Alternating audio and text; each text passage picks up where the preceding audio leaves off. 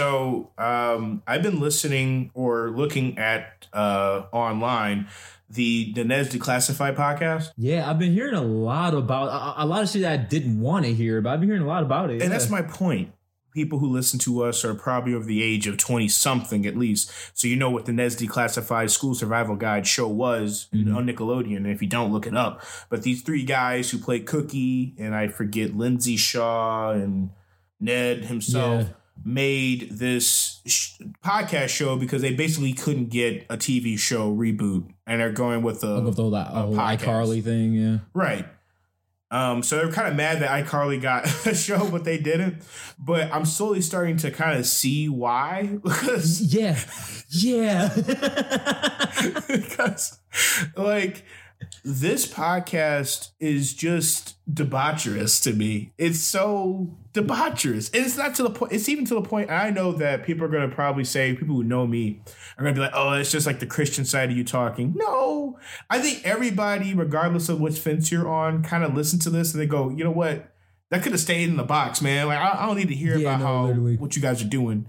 God, they were going in the same direction, but it's one thing I heard in particular. I was like, yeah, no, this podcast is starting to get a little bit musty. Like, and it's starting to stink in here. Yeah, and I used to have a crush on that main girl. Mm-hmm. I think I forget her name in the show. I think it's something with an M. I feel bad for forgetting it, but Lindsay Shaw is the name of the person. Mm-hmm. But she's just so...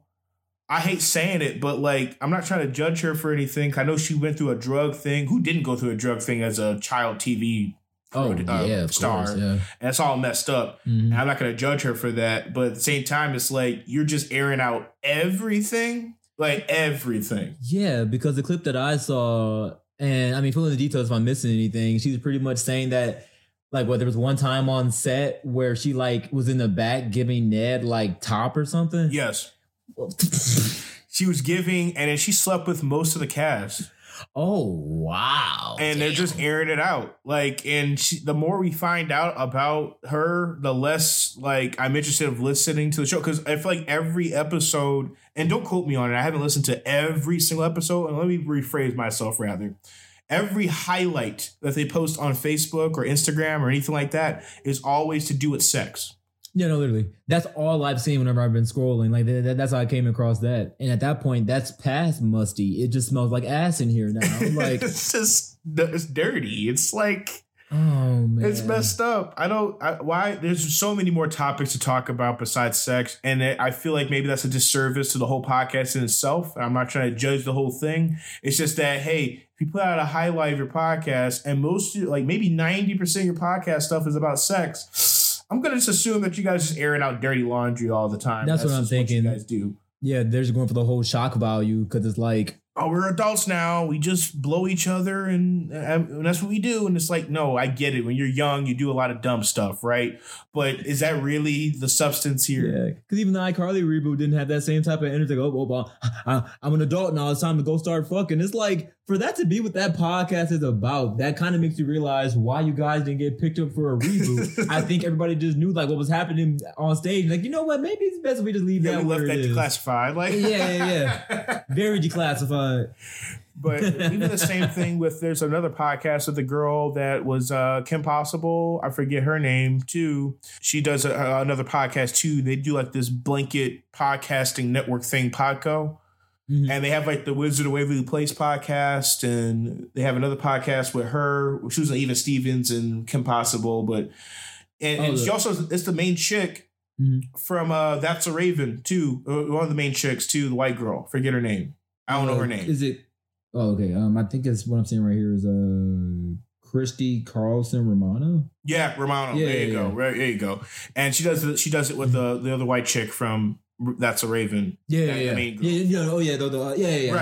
do it together. And even their podcast is all about, oh, would you have sex with them? Or I was getting drunk and I did this. And it's like, oh, this is just just such low hanging fruit. Yeah. It's just, I feel like that's just so, you know, like, is there more interesting things to talk about? I just feel bad. Like, it just makes me think they don't have much else to say. No, like, it's kind of if you're all talking about the same thing and it's sex, and like that's just like the most common denominator, it just makes it you don't really have much to offer. Like, no.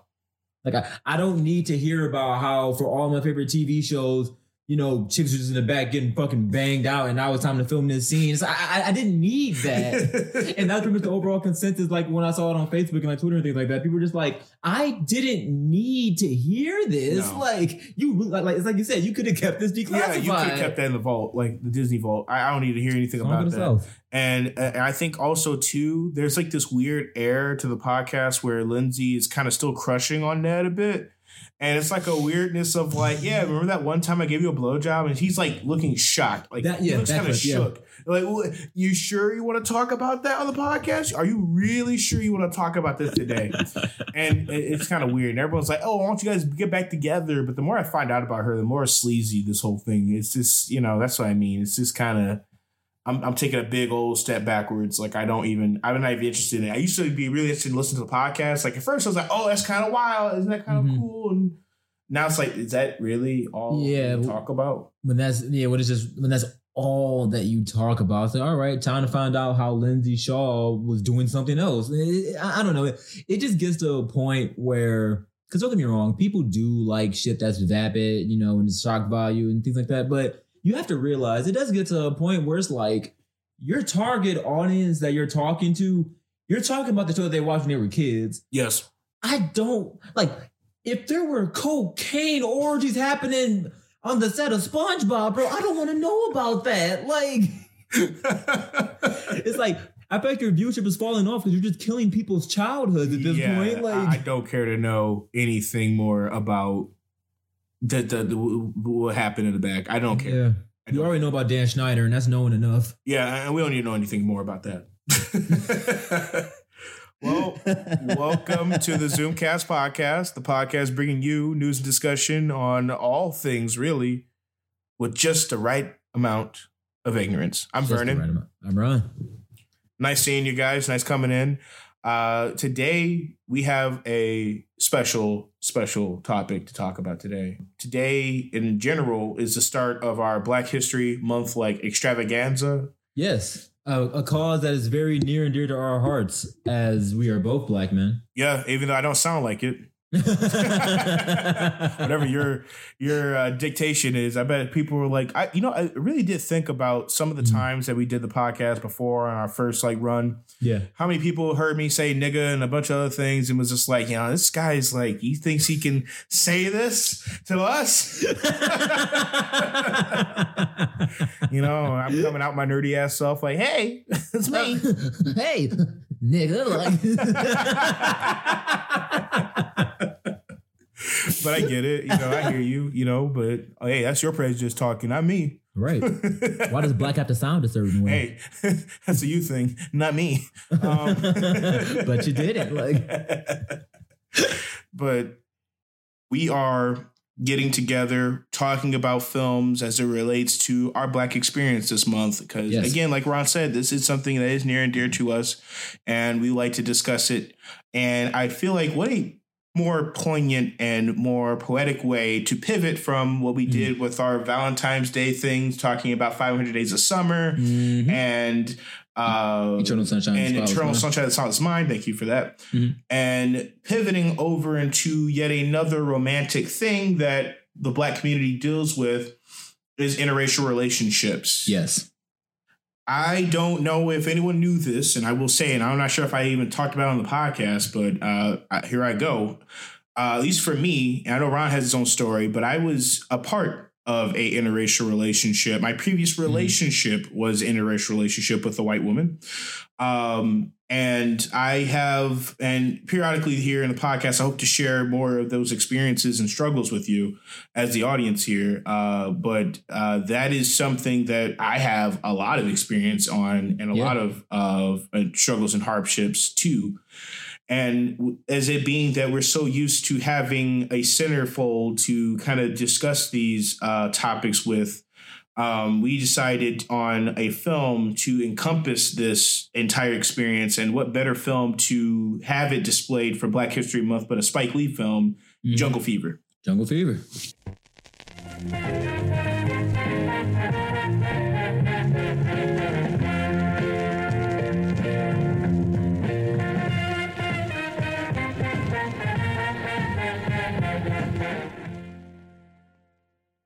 So, Ron, Yes. before I start, let's talk about the streaming incident. The streaming incident? Yes. How?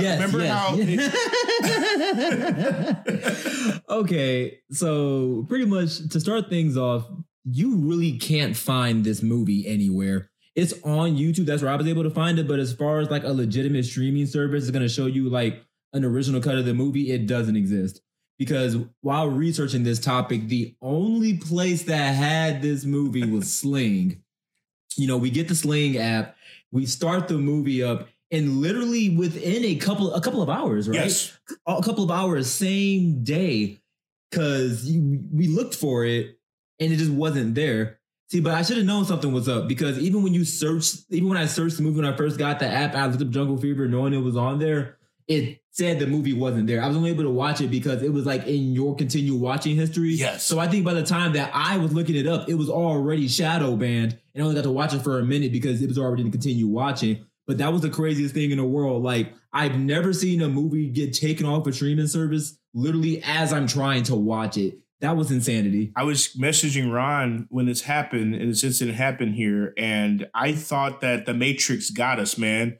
I really thought I was in the Matrix. I thought that they missed something and they scrubbed it out. Like the movie just doesn't exist. I was like really freaking out.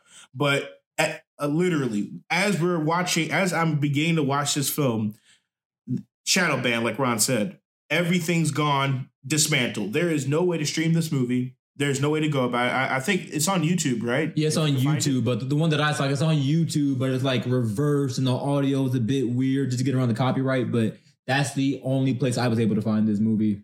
So I did find some copies, of course, on Amazon. You can buy it there, but who wants to spend like $20 on a movie that you probably don't care to own? But it's a good film. Spoil it, like as far as like our thoughts, I like to think it's. I think it was a great film. But yeah, that's. We really I think they figured out that we were about to do something for the podcast, and they found out like, oh shoot, we got to pull that. We can't have them have it. I feel like it's that, and they're also like, wait a second, we have a movie called Jungle Fever on our streaming service during Black History Month. We probably should do something about this. Gotta go. Watch this movie come back on the streaming service on March 1st. Like, I probably will. Oh, we lost it. Here you go. We found it. Had to get rid of that, put Queen and Slim in. Man, it's like all the companies when they'll have like the rainbow flags and everything for Pride Month, and then the second that's over, they go right back to what they were doing. It reminds me of that meme of like, what was it, the day after Black History Month, just Frieza, hello monkeys. See, where I thought you were going was the one meme that I saw where it was like companies like the day after Pride Month, and it was Mr. Chang from The Hangover. When he woke up in the back of that car, he was just like, so long, gay boy. That's really how it would be, though. It's like these companies and these corporations, like they'll say, oh, Black Lives Matter, you know, Pride, this, that, and third. Man, the second y'all month is up, you better start trying to find somewhere else to work. It's the shortest month of the year. It's the best we got. And it's off the back of Martin Luther King Day. So really, that's all we get. It's the shortest month of the year, but it's the blackest month of the year. That's how it goes. Man.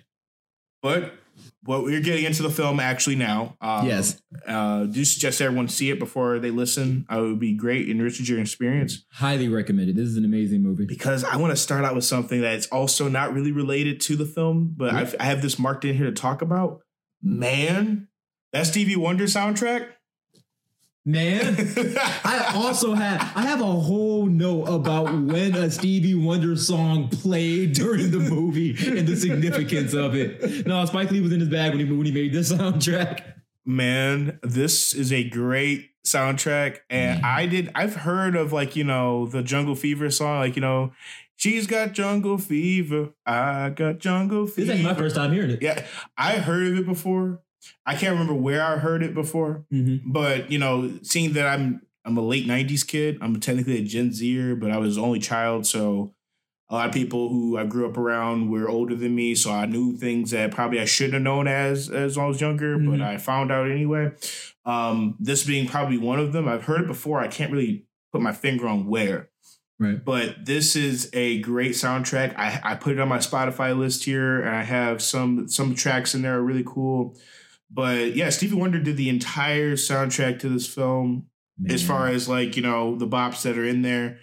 It is so interesting. It makes me forget how, or I wouldn't have known at the time. This is in the 80s, but this was a big, Spike Lee was and it still is, a big, it was a draw for the Black community as far as like a monumental moment for like a big studio to produce and distribute his film out to the masses like this, almost like a Tyler Perry type of celebration. I was talking to my mom about this, and that's kind of like how it used to be, this big celebration. So it was interesting to listen to this big bombastic, almost tongue-in-cheek song for the serious movie.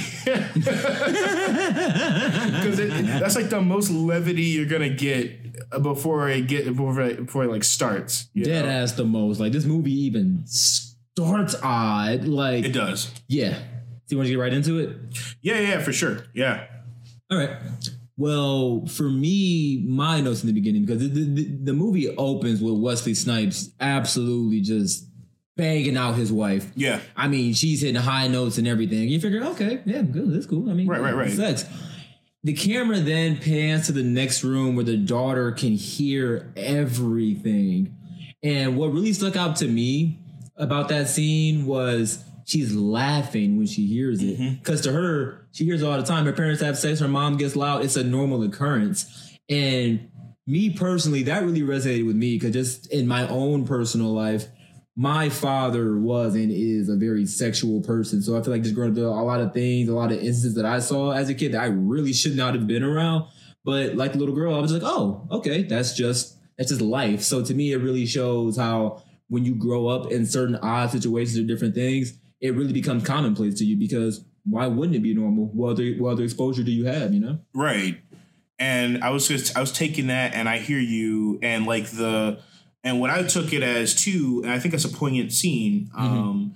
And I have my note in here, and I promise to like it's circling back in, but there's a lot of religious overtones in this film that are put in here, and it's not a mistake. There is a character in this film later on that does mention this, but I think it relates to the scene very well. And it's a chapter of the Bible, and he does recite this. This is 1 Corinthians 7:2. It says, "To avoid fornication, let every man have his own wife, and every woman her own husband." And I think this is, marriage when it's done right, it's great. And when you let your wife satisfy you and you satisfy your wife, that's how we start this film off. And you see that they have a good family here, structure's there. And when I feel like there's a trickle down effect, honestly, when there's a good marriage and your children, you can understand and feel that. You see them in the morning, they have a loving relationship, they have a loving information or you can see it flourishing their family. She's having a discussion with her daughter about, hey, when mommy and daddy are there, we're loving on each other. We're making love, and that's how it goes. And she goes, okay. And she goes, hey, I kind of knew that was happening. This is how it goes, I guess. But I'm happy that mommy loves daddy. I'm all for her. Like, if that's how it goes, right? Yeah. That's how I understand it.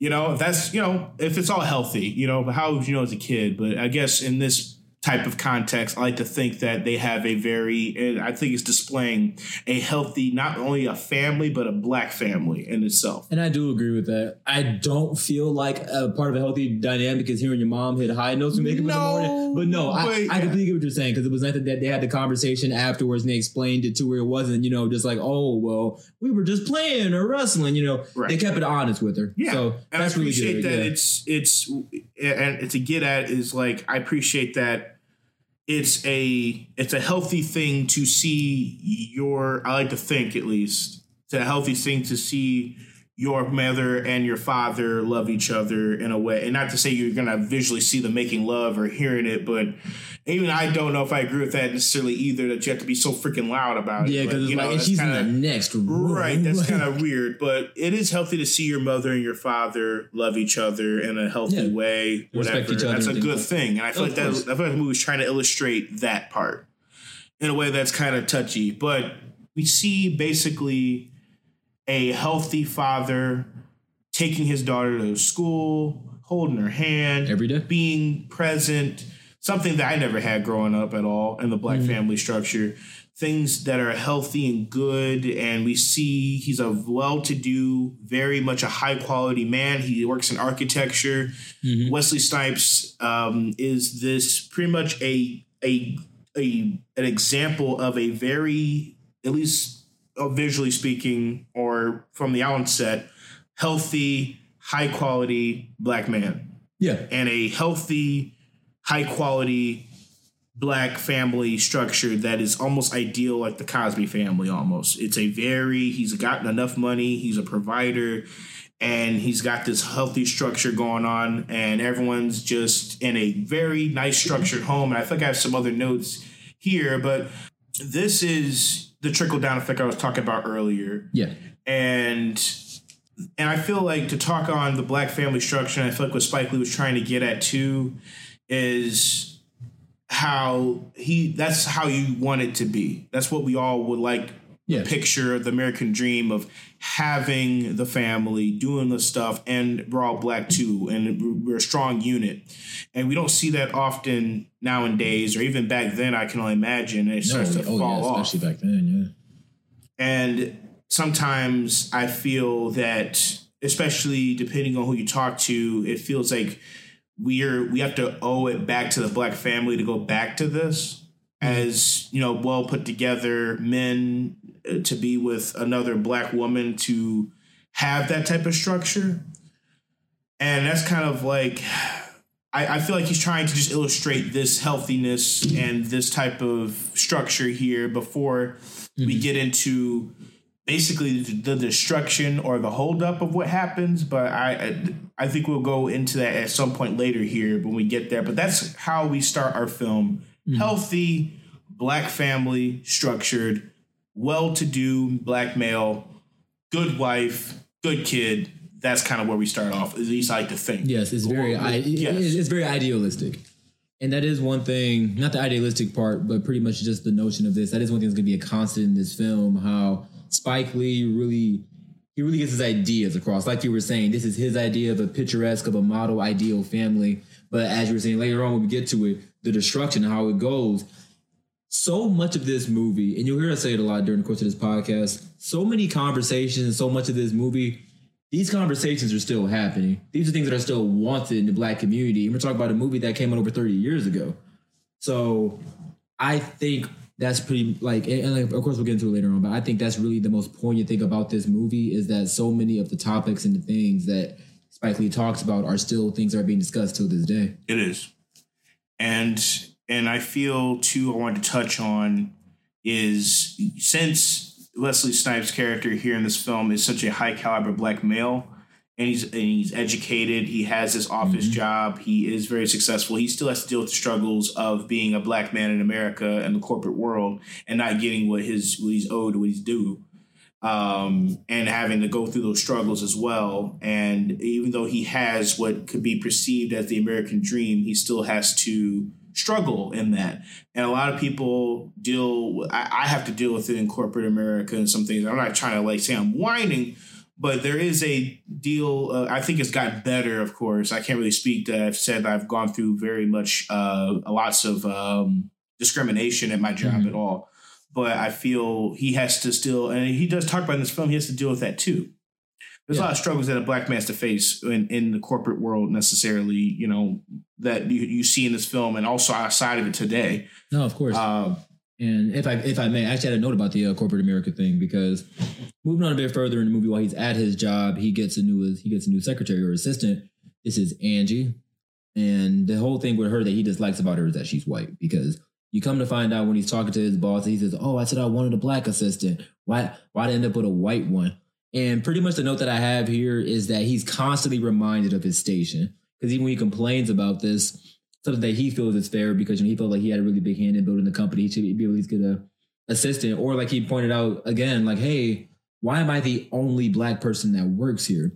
When he has these concerns and these feelings, they give him very corporate answers like, why should we hire based solely on race? That sounds like reverse racism to me. And saying things like what was really popular at that time, Afro-American instead of African-American.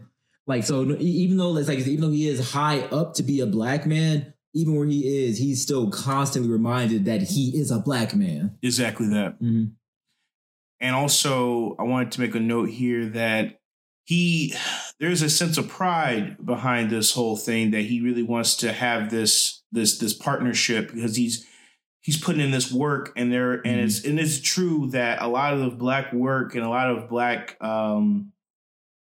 a lot of things that corporations take advantage of is off the backs of Black art, Black work in general. And we don't sometimes get what is owed to us for these types of things as well. But I also feel like there's a bit of selfishness in it as well, because later on he does quit the job due to his dissatisfaction of not being made partner at this architectural firm.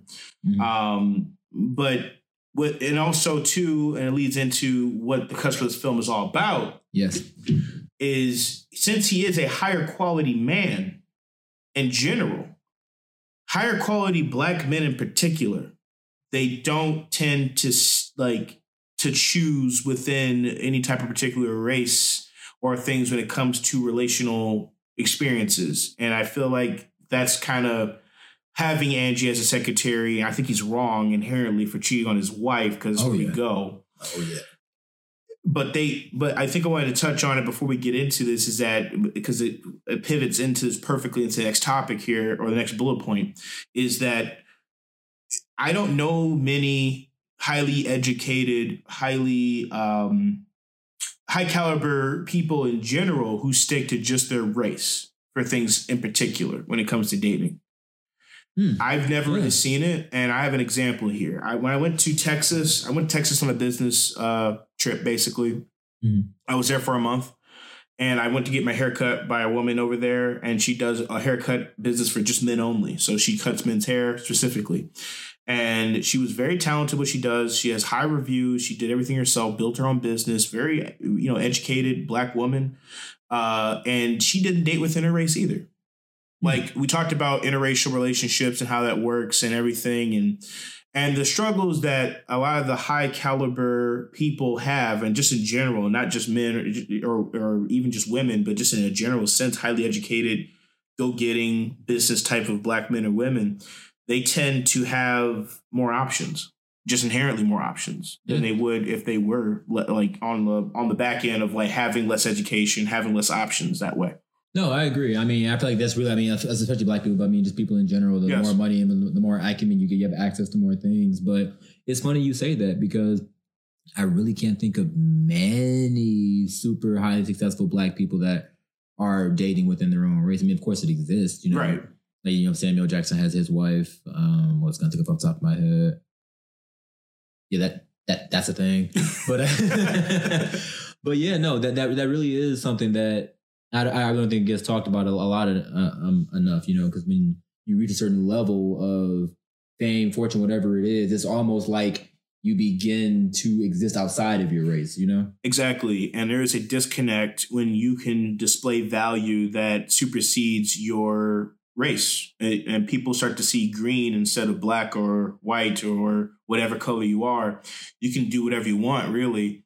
But I also feel like there is when we're talking about interracial relationships, it is and we'll touch on this later too. There's a bit of a pain and a hurt behind it, but for other people, and we will get there. But to get back into the film itself and the roadmap we have here, but that's kind of like what I feel like is touching on, is that he is this high caliber Black man who can make these type of decisions.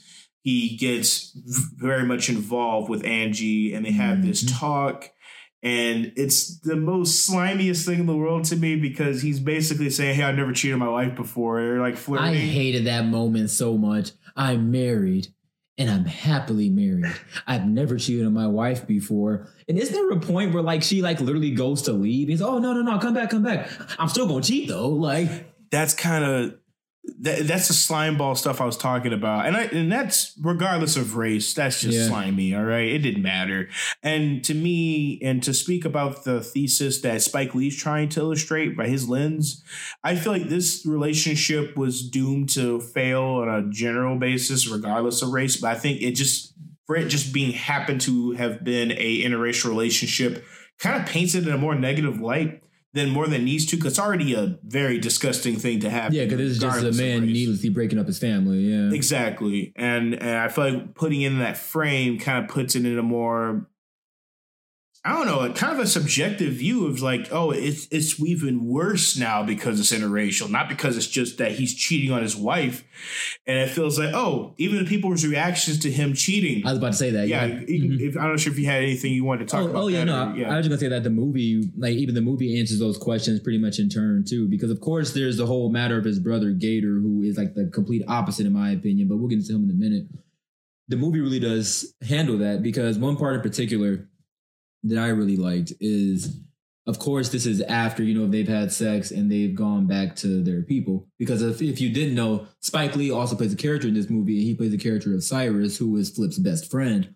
And how it goes about is after he cheats, he's at a basketball court with Flip, and he's like, yeah, man, I cheated on my girl, da-da-da-da. But at the same time, Angie's with her white friends, Italian friends, telling them how she pretty much cheated on her boyfriend. And the funny thing about it is that pretty much both groups have the exact same reaction. Because when he first tells Cyrus, hey, I cheated, he said, oh, man, you cheated? That's terrible. Come on, man. Yeah, and she was white. And she was white? Like, and it's the exact same thing on Angie's end. Because they're like, oh, yeah, I'll see you two-timing. Okay, no problem.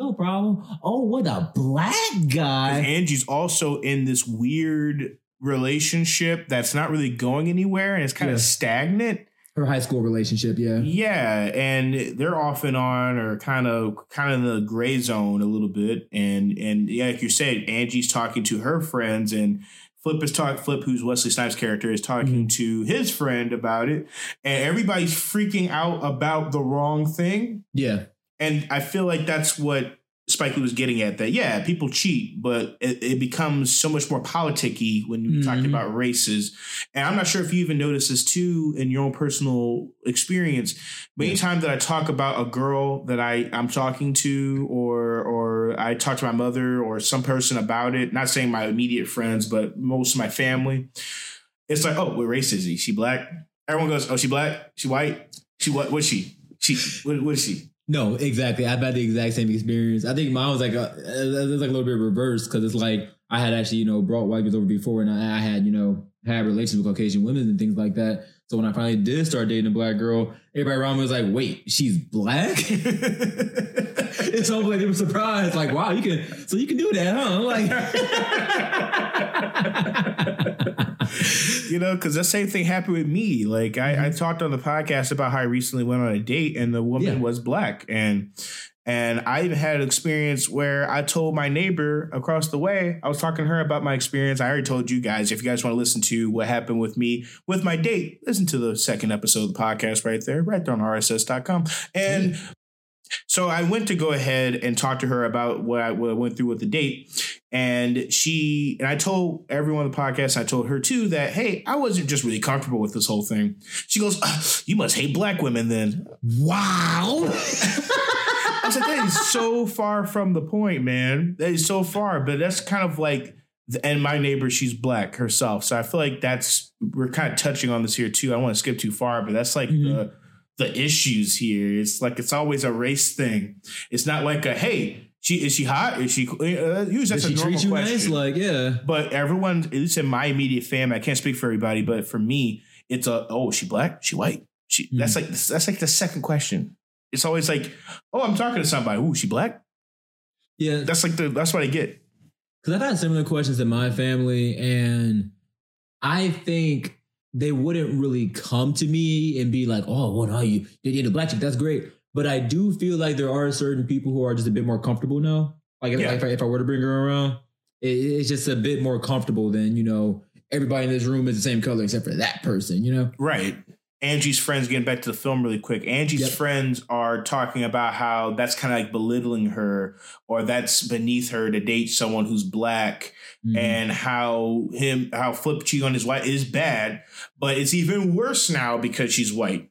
Yeah. And that's not, I feel like we're again, like touching on like, that's like, this is missing the entirety of the point. And I feel like this movie starts to, it's the whole point with the name Jungle Fever, is getting into the idea that everything else is pushed away, it just becomes a race issue versus just I'm cheating on my wife, or I'm a scumbag for cheating on my wife, or I'm with a woman I'm supposed to be with in a general sense. It's a race thing now. It's this. It's a deeper issue now, and it's more ingrained into something when we're missing the whole point of everything else. Exactly. We're sacrificing the whole thing. Because the whole point is just infidelity. But it's like, you slept with someone who was a different race. It almost makes you feel like the people around them would have felt better about it if they had to cheat within their own race, which is insanity. It is insanity. And that's the kind of the thesis I think he was going with. And I want to talk, and I think we're getting on it and touching on it right now. We're talking about temptation and the fetishization and the curiosity of interracial relationships here. And I get tired of the idea, and I feel like we're touching on the scene where Angie and Flip as friends, and even before then when they were flirting with each other, because it goes super fast. I feel like they're kind of missing. There is no like very lovey things going on between Angie and Flip in there. It's more of a curiosity and a lust situation. And I hate the idea of, let's try this out. Like, it's like a flavor, and it's not just, you're a person and that's just how I'm interested in you. It's more, it's like, no, I'm just interested in your color. Yep. Because what Snipes even says in the movie, when he's talking to Cyrus, I have been curious about Caucasian women. And he said something to the same effect when she's talking to her friends. So it's like you said, it's treated more of like a Baskin-Robbins flavor of the month thing than actually, hey, here are two people who are compatible, and let's see if they work out. So here's two people who are of a different race. Let's see if they work out. Yeah. And that's the sickening part. And I will play devil's advocate. Like, I've been attracted to women who were brown-skinned women, Arabic women, those type of things. But the culture in itself is ingrained and I get it, and I'm not trying to speak anything against it, but it's ingrained in a way that they do date within their own people, and that's how they build, and that's how it goes, and especially within the religion as well with Islam. It is very much like this is how you go, no matter how curious you are or about other things outside of where you're at. But I get there is inherently a curiosity of what is out there as well. But we're not, as humans, we are individuals, and it's hard to be an individual. And also with the reality of being Black yourself. So every decision you make is based off of almost your skin color, not as you being an individual. But we can't lie and say that men or even women, I'm sure, have had that thought process like, dang, I kind of wonder what that would be like, or I kind of wonder what's going on there. But it is backwards thought, but that's kind of like how society is built because of the structures involved there too. So it's kind of like, yes, but, type of thought process, I guess. I mean, just on average, people usually date within their races, like regardless of the race. So it's one of those things where, especially depending on where you are in the culture, even today, you can still bring people around, say, I mean, even what you're describing, like with Arabic people, like, I don't know if you know it, but there's a lot of Arabic people and cultures where they really wouldn't want their daughters to date or talk to Black men. No, it is frowned upon immensely. And there's still it's even in our race and things, there's certain people even now today still frown upon this union. People are so stuck on race, and it's such a big deal for people. It's a hurdle that people need to, that is hard to get over. And I like here too, later in the film, and there's later scenes too that incorporates to this conversation, but a lot of people are expanding upon it. There's Angie's brothers and the community that Angie comes from. And I forget the exact name of the community, but it's Harlem versus I forget the other city. Yeah, but it's a predominantly white neighborhood that she comes from, and these people are Italian guys. And I was going to talk to you about it too. There is a clear difference between a white woman and a white Italian woman. Now that is different. White Italian people, or at least the depictions of it, like I watched Sopranos, and not to say that's a whole that encompasses the entirety community. Could be like racist in itself. Yeah, I know exactly what you guys are about. Like I. And it's funny you say that because there's actually a couple Sopranos characters in this movie. Exactly. Chris Moltisanti is in here. We have, I forget, their father's also part of the Sopranos the father, as well. He had worked for Tony. I forget his name, And, but I was just saying earlier, it'd be kind of terrible for me to say, yeah, like, I go to Pizzapopolis, I watch Sopranos, I know exactly what Italian people are all about. Like, I'm well versed. Boopity beep beep, boopity bop bop. No, that's messed up. But I'm just saying, like, that's it. But that but that's messed up, right? Yeah. Like, I don't think you can encompass all of this, but from what I've seen in media and a thing like and everything, Italian people, they tend to lean on identifying as white. At least what I've seen, as far as like, the media depictions, not saying everybody, but it tends to be a racist or prejudice towards dating outside your race. There's a scene in The Sopranos, if anyone's ever seen it, but there's the daughter of Tony Soprano, Meadow. She dates a black man, a black Jewish guy. And Tony just makes fun of the whole thing. He's so not with it, and it's a disgrace for the Italian culture, at least for them to meld, and that's a big issue. But that'd be like the least on my list to try to get with, because that's a problem. An Italian white woman, that's like insane, right? Like you can't put the fried chicken with the pasta you want.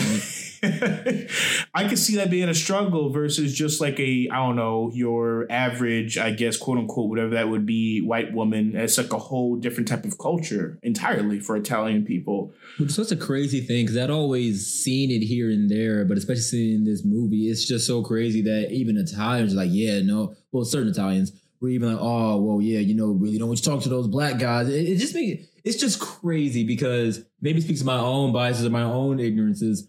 But I've always just seen Italian people. I mean, of course, it's Italian people, but I was like, okay, well, there are also white people. Yes. But I love that there's that divergence between, it's like, yes, they're white, but they're Italian. Yeah, there's a culture. It's a completely different type of racism. Ingrained It's crazy. into their community. Like you were saying, like that's exactly it. And that's where some of that hatred comes from. But also there's a curiosity throughout the entire film from a lot of people in this community. Yeah, and that's what I was going to say. And it is something that has persisted. And we talk about how this affected in slavery and a bunch of things in history in itself. But a lot of these guys who are Italian guys look at black women. They're still attracted to black women. They still but they keep it on the hush. They don't want to ever be seen with a black woman. They don't want to ever be, but they will have sex with a black woman. They will keep them on the side. They may even like try to fall in love on the side on this whole thing, but they never want to make it public. Yep. It's kind of insane that a community in itself can ingrain you to be miserable, to stick to something that you're not that interested in, or just as a person. And you have to be forced or shoved to be in a community with someone that you're not that interested in. Or no, literally, yeah. And like I was going to make a note of that too, where on all sides, because you have the Italians that are in Angie's boyfriend's candy shop, wherever that is. They're always talking because there's one black dude that comes in that he's obviously sweet too, but he's still with Angie at this time, and you can tell that he likes her. And like, oh, you like that black woman? But on the other end of things, after not jump around too much, but after Flip's wife, I bet she does find out that he cheated. She kicks him out. Her and all of her girlfriends are having a round table, and their situation is pretty much the same thing, but just the woman's perspective, where it's like, oh, well, you got to date within your race because nobody else wants to talk to you. Oh, well, girl, I date Chinese, Asian, white. Oh, well, I just date who treats me right. And it's funny because on all sides of this movie, everyone has a curiosity, but for one reason or another, everyone's going to stay in their lane. And I think that's what makes Wesley Snipes' character and Angie so important, because I do feel like the other people in the movie, while they do clown them and talk about them, I also feel like they look at them enviously, because at the end of the day, they're still pursuing something that we're just talking about. Exactly. Mm-hmm. And these guys are, it's insane to me in a general sense, just hopping out of the movie really quick, but let me hop back in actually. And you were mentioning Angie's boyfriend at this time, before she messes with Flip, he does work at this candy shop, and you mentioned the candy shop earlier. A lot of these guys are Italian guys. They're talking back and forth. And also on the flip side with Flip, he goes. His wife is like, you're having this round table conversation. Everyone's having this dialogue. Mm-hmm. Everyone in this film is having these back and forth conversations, curiosity, temptations, but they're holding themselves back for really thin, dumb reasons, about whatever that is, because it cares so much about what the community thinks of you. And there's so much shame behind it, which is really silly, but that's something that's just ingrained in the culture. And because of racism, there's this intrinsic thing that's built into society that says that you have to do this. And even just my own experiences, that's a really common thing. I mean, for Black women, especially, just like a lot of Black women that I've talked to, I've heard that before, the fascination of people wanting to talk to them just because they were Black. Yeah. You know, having that Black fantasy. You usually might be a white dude or whatever, but usually having that fantasy of wanting to talk to a Black woman. Again, not really seeing them as people, but hey, it'd be really cool to sleep with this person whose skin color is so vastly different from mine. And I think it's wild in a general sense. Just it's a wild statement. And I was talking to my good buddies about this. It's wild to just say that you only date one type of person, like one kind of race. And it's not like a particular preference. Like it'd be different if you say, hey, I like a guy that's got, or likes this, or likes a particular thing. Because anybody can like a particular thing and not have a race attached to it. But to just say I date only this race, it's kind of cringe, man. I don't know how to feel about that. Because it's like, I don't know if I would consider it to be racist. Because I've had these conversations before. I don't consider a preference to be racist. But like you said, when it's like that, when I only date this race or this type, it gets to a point where it's like, if you really think about it, that's kind of like almost, in my opinion, like lightly veiled racism when you think about it. It is. And I feel that when you try to denounce and you try to run away from something just because it's a race, it could be a person that likes the same thing as you, or that's a surface level thing, but has the same values rather. We talked about this in our earlier podcast. Having shared values, you're attracted to them, like physically speaking. They're not like whatever to your preference. But the only thing that sets them back is that they're a different race than what you're used to dating is kind of weird to me. It's weird. You know, it's very weird. It's like you said, it just devalues people at the end. It does. It just devalues people. But that's kind of what I wanted to get on is like having this type of preference and seeing where it gets you. Like, you know, a lot of Black women, generally speaking, end up with Black men regardless. Like, you know, that ends up being the common denominator that you see with, you know, the census.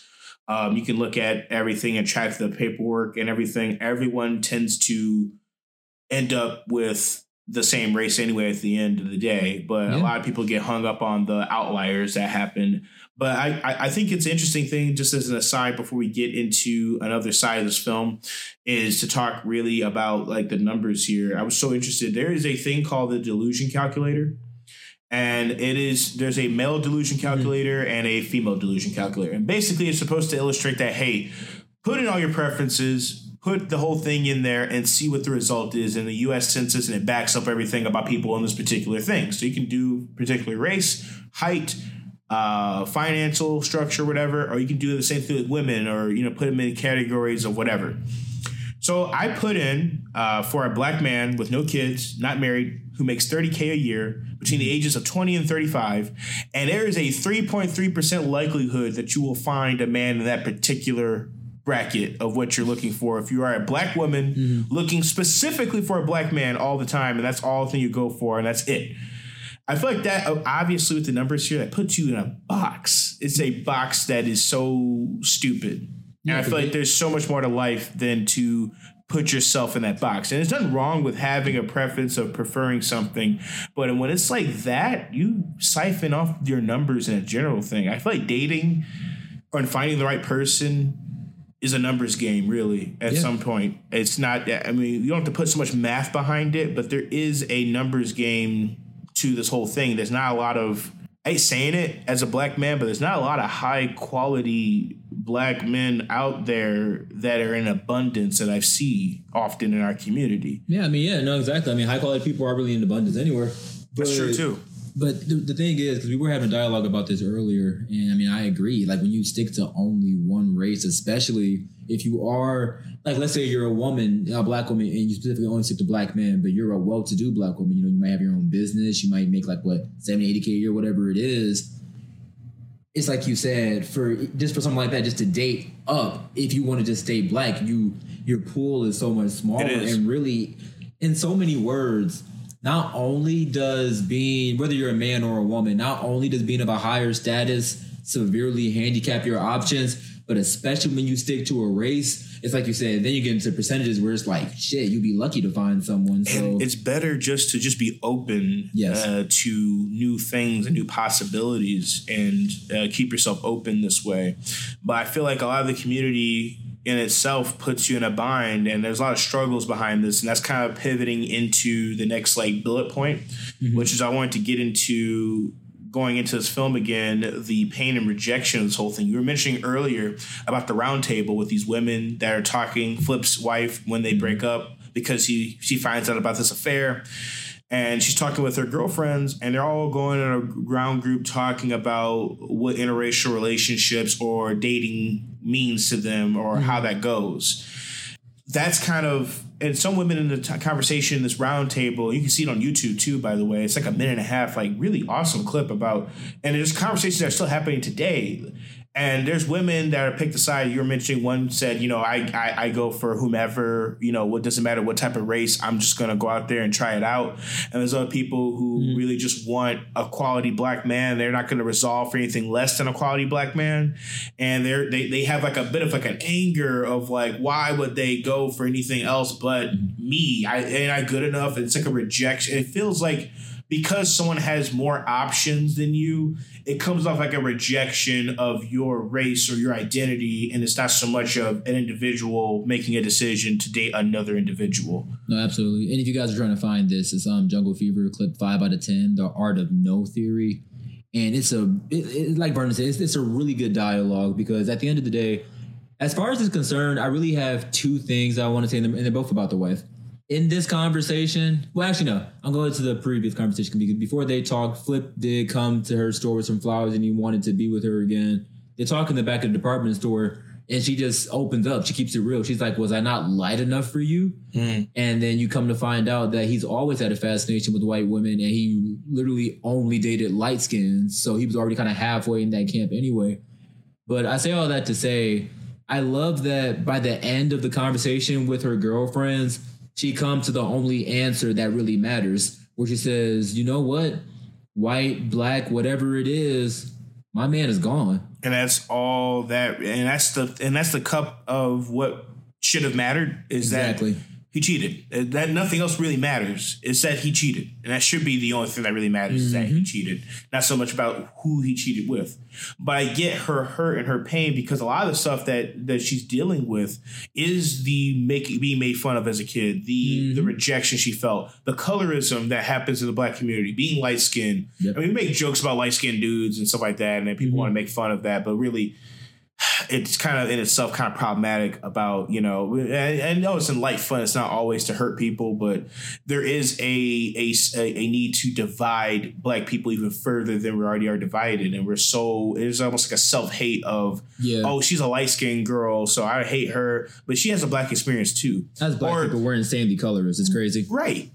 And that's kind of the deal. And like, having a dark skinned woman and her feeling like she's the most rejected person in the world. And that's why she's so angry and mad, and she hates herself and she hates the other. But everyone's dealing with their blackness and their identity of blackness in a different type of way. And there's different levels of education, there's different levels of colorism, there's different levels of all these things. And if there's like an inherent rejection and pain when a black man chooses a person that is not a black woman, and some black women and even black men, just black people in general, take this as a massive rejection of themselves, because the world feels like they feel like the world rejected them. So they feel like, oh, at least I got my people here. You think you got your people, you're all together, because you should be together as a community of black people.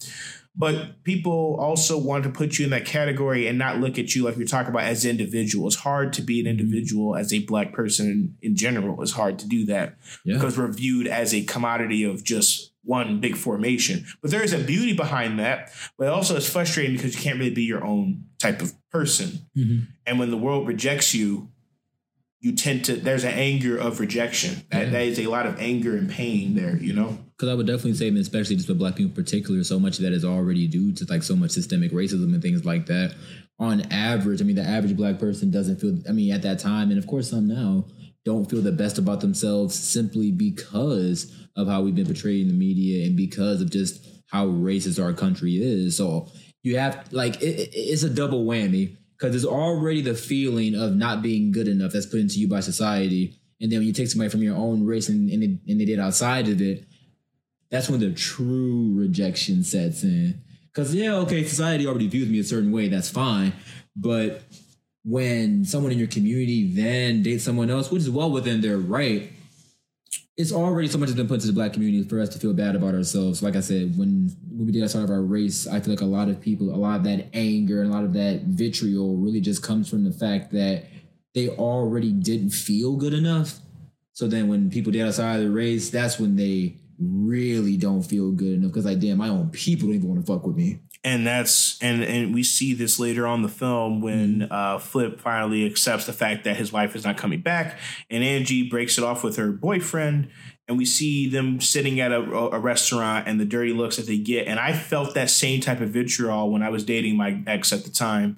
I couldn't go places, I couldn't do things, and Black women did give me dirty looks. I'm being honest, and it felt there was It sucks to, and I'll never forget this, man. I'll never, ever forget this. The same ex, we dated back in high school at one point, and we were on and off for like a while.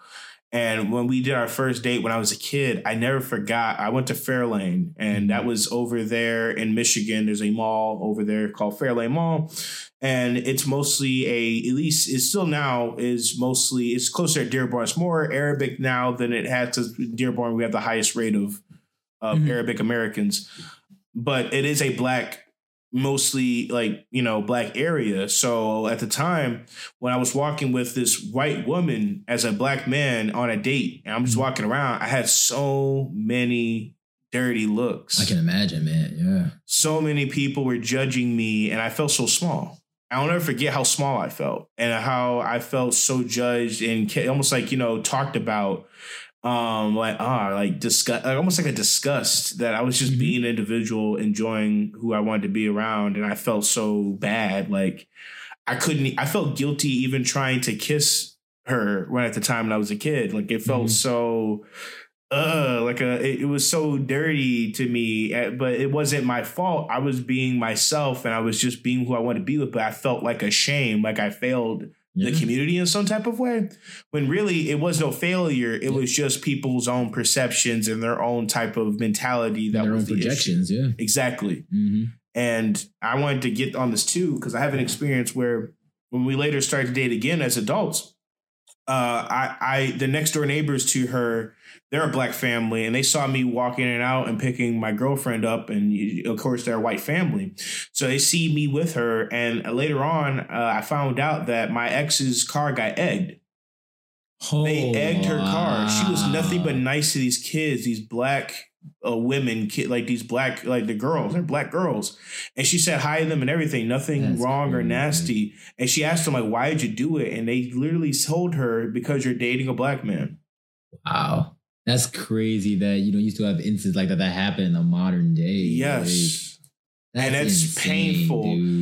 Dude. And it's hurtful because I'm a nerdy Black guy. I ain't going to hold that up. I mean, I ain't goofy, but I am nerdy. I have, I was always a nerdy Black man. I read comic books and all sorts of stuff, and I was always in a different type of frame. And I wasn't what you would conceive or perceive to be a stereotypical Black man. And I feel like that's also its own type of issues too. But with that being said, I was rejected a lot by other Black women for that reason, that I didn't fit a certain type of mold that they were looking for. And there's nothing wrong with that necessarily. But I had that type of rejection too. And I had to search myself that maybe even I have to work on certain things about my pain and rejection from other Black women. But I feel like there's a mentality too where people tend to go where they're loved, right? Yeah. If you have more success within a certain type of group of people or a certain type of thought process or whatever you're loved, you stick with, right? I was more loved and appreciated or even sought after by more white women than I was with Black women. And to this day, even though I do not want to ever siphon it off or ever change the possibility, I have never dated a Black woman in my life. I never been at least romantically involved with a Black woman. I've been interested in Black women, but I've always had to, it was never worked out with like another woman of the same color as me. And I always wanted to have something like that, but it's not something I aim for. If it happens, it happens. If it doesn't, and that's what you should look at it. Yeah. Sorry. Yeah, no, but no, you're right. I mean, because that's the way you should look at it. Because at the end of the day, I mean, there's a lot to be said about what is beautiful within our own community, you know, and a lot of that has to do with the things that you see when you grow up and things like that. Because really, just as a whole, like comic books and video games, of course, the things that we're into have always been seen as more of like a dorky or nerdy kind of thing. Yeah. And especially growing up Black, it was really ingrained in like, you have to work twice as hard. You have to do double everything because you're not only a man, but you're a Black man. So many things, at least in my own personal experience, you know, growing up playing video games, comics, shit like that, a lot of that shit honestly got me clowned. Like even my own family is always like here playing video games, watching anime and shit like that. So a lot of that stuff, even though it's just normal entertainment and everybody does it, so much of that stuff was frowned upon within the Black community because me personally, I feel like we ourselves a lot of times feel like we have to portray a certain image and uphold what it means to be Black, when in actuality, what does that really mean? Exactly that. You're talking about, there's a comedy sketch with Key and Peele where they have to change how they talk to whatever group they're talking to. There's like, when they got all Black friends, they gotta like, you know, do the weird, like, you know, hey nigga, blah, blah, blah, blah, blah. And they have their white friends like, oh, hey, what's up guys? Da, da, da. And it's like, I felt those types of ways. I had to conduct myself in a certain type of way. And I was also told too, and I know we have the same experience because it's something that's ingrained to us as Black men, that we have to have this type of Black excellence. Yeah. You have to work twice as hard. You have to do this. You have to go farther. You can't just be good at something, you have to be great at it.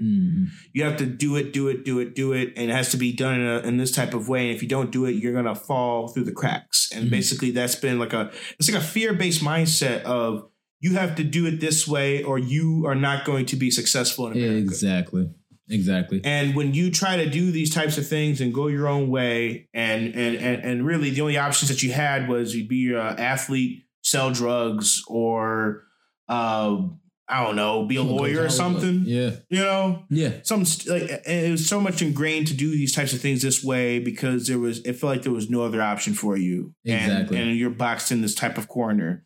And we were talking about being a high caliber Black man. And then when you start getting to the mountain and you climb it up and you have that Black excellence, you start to realize, like we were saying, there's other options out here than what my family told me. I can go here, I can go there. But there's also, it feels like a rejection, like we were getting at, when you do choose outside of that. But it's also ingrained in us to get to the mountain, get high, get the education, especially Black women, get educated. And that's a great thing. There's nothing wrong with that. Make as much money as you can, get that degree, have the nice home, have the stuff. But when you get that, you are in a high percentage of Black people in general or on your own bubble. So it's hard to find people, even friends or even other people that have that same type of mindset as you, because it's been ingrained in by your family to push up the mountain anyway. And when you do it, you're like, oh, there's only like 2% of us who are really here. Yeah. Because that's one of those things where at least personally, I'm coming to this dialogue now as we're talking. I'm realizing that, you know, a lot of that you got to work so hard, do this, that, and third. A lot of that is just trauma advice. It is. Because we're getting it from our previous generations of Black people where it was harder for them and they did have to do those things. So, of course, you know, life gets easier, things flow better, races get more used to being around each other as time progresses.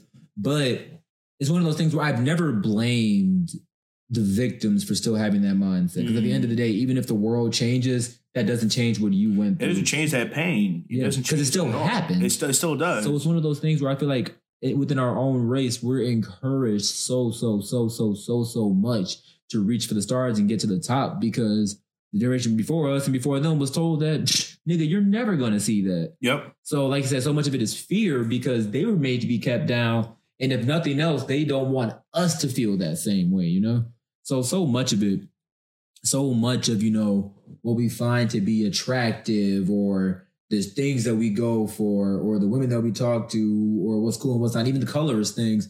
So much of how Black people interact with each other has to do with racism and segregation and things like that. It's crazy. Like, so much of our identity, especially, I mean, I'm just speaking in terms of America, so much of our identity is pain, suffering, forced labor. It's always funny to me when people say, oh, Black people, they're angry, they're thugs, or this, that, and third, and like they make like with this crazy group of people. But when you really think about it, Black people's history throughout almost all of America has just been nothing but pain. What was that one black city that they were actually trying to? It was something with an R. Tulsa, yeah.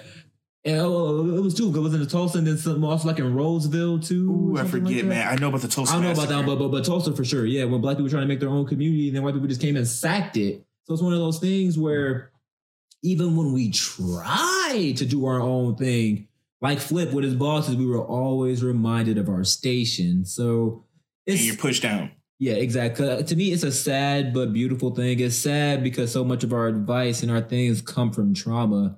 But trauma, I mean, shit, diamonds are made under pressure. It's true. That's what I was getting at. Like, that's the reason why I feel like you see a lot of black men in interracial relationships. That's like the most free decision they can make. I feel like, right? It's a freeing thing to be able to make your own decision of who you want to be with in a general sense. And it should be a decision that you make that's not judged or whatever, but it's highly, highly scrutinized. And that's why I feel great tangent we went on, but what I was getting at is there's a scene here where Angie and Flip are they're in this restaurant. Queen Latifah's in this movie. That was such a funny scene. Dude. Yes. And she's purposely ignoring to take their order as a waitress because she's super mad that he brought a white girl into a black establishment and they're sitting down just trying to eat. Literally. He's I've been sitting for 30 minutes. I'm like, I would have left. That 30-minute wait time is crazy. Like, but I felt that. And I told you guys earlier about, the experience I had at the mall, but I felt that immensely in the thing that you can't go everywhere as an interracial couple. You can't do everything. There's people who are still stuck in their ways about their thoughts about you. And there's a certain mindset to carry into that type of relationship. And that's just like a good example that you see. And there's other examples in this film too. And I feel like that puts us into, there is another scene in here and it's so hurtful. But again, let's going back to the Stevie Wonder song. I'll be honest with you, dude. I don't know why. I can't explain to you, but there's a scene here where Angie comes back home and her father is beating her. And for some reason with the Stevie Wonder song and everything, I was like tearing up. I don't know why. It's something about somebody being beat while there's like semi-happy music in the background that just fucks it up. These 3 words. And she's getting the donkey. No, she was getting the beat out of her. Beat out of her. To the point where her brothers had to come out and pull him off of her. Like, he was so mad. And even when she left, he's like, oh, my daughter is a N with a hard R lover. And it's like, man. Yeah. She gets bombarded at the door and this whole community finds out about how Angie is with a black man with Flip. And, word spreads like wildfire in this tightly knit community that she's in of mostly white Italian people, I would assume. And one of the lines he says as he's beating Angie is so hurtful. And I will say it as a quote, and in the context of this film, I would rather you've been with a murderer or a pedophile than a nigger. That's hurtful. That's so fucked up. I forgot about that line. Wow. It's so painful and hurtful. And I don't know why it really hurt me, like, to hear such awfulness. Yeah. And to disregard your father. And really, I'll take everything aside about Flip. If he was a white man, that would have been a good catch. He's a good catch in general. What I meant to say is like in the context of her father and what he values. He is a high caliber black man who's very educated, who's well off and financially sound. And you're stuck on the race of this man for your daughter. And granted, they shouldn't be with him. She shouldn't be with him anyway because he's a married man. That's a whole other issue. But that's the part that, again, we're getting at, that he's stuck on. It really just proves the point of it's a harsher version of what happened when Wesley Snipes and Angie told their friends about it. It was, you did this thing. Oh, but this person was black. So to me, I feel like this is really just like the extreme version of that. Like he said, I'd rather be with a rapist or a pedophile than a black man. Like that's crazy. And like I was saying, it just speaks to pretty much the overall message of the movie where.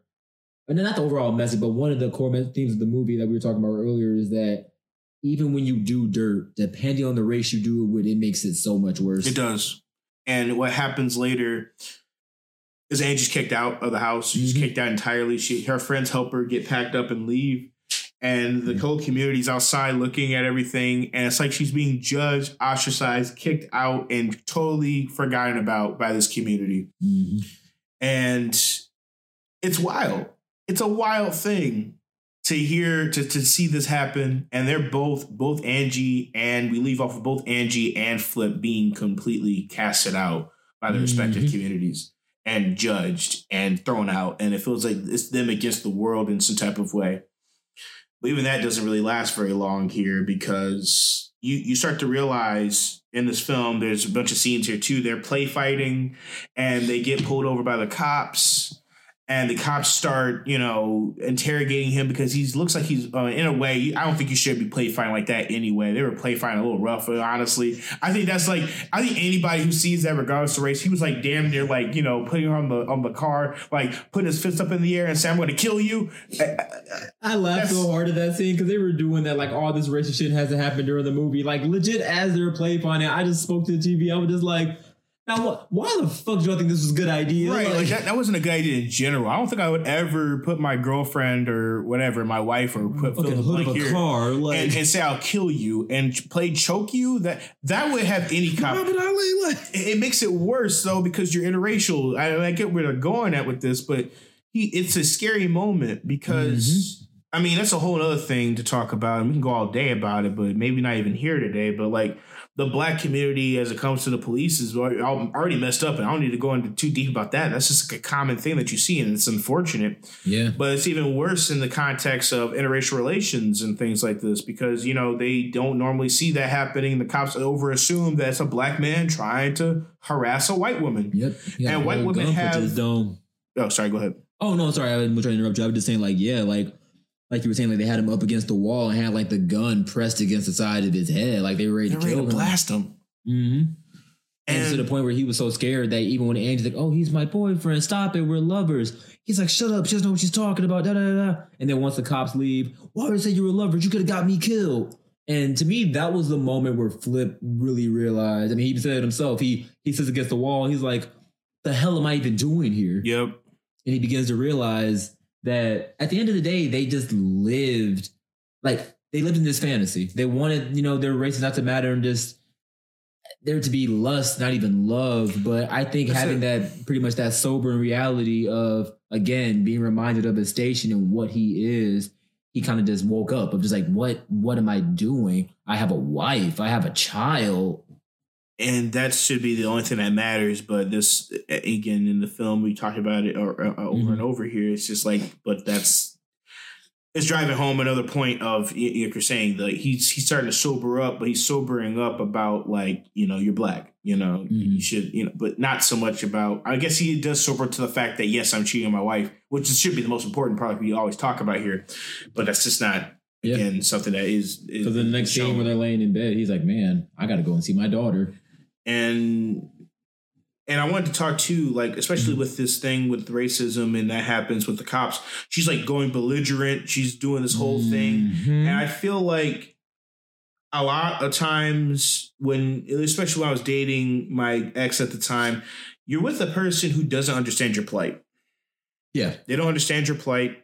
They don't understand your struggle. They do not understand you being your minority understanding of what's going on here. And they have the luxury of not understanding what's going on there. They don't really have to understand what's going on there. But I think if they have any type of degree of wanting to be in a permanent relationship with you, they should take the time to understand at least the bare minimum of what they can understand. Just out of respect. Just out of respect of the experience. And I feel like that was kind of could have gotten killed too, her being so belligerent and things like this. But she's rightfully mad and angry, and they can get away with those types of things because they don't really have to think about being killed and how people kind of just walk past that whole thing. Like, oh, another black man killed.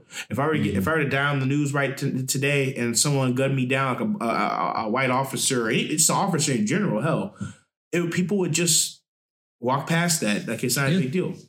Yep.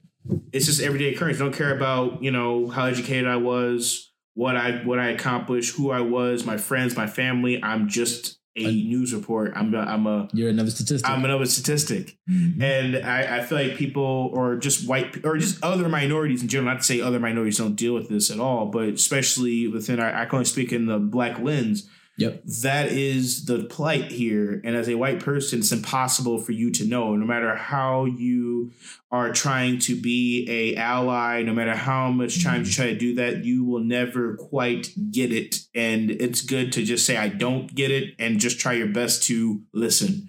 That's the only thing you can do.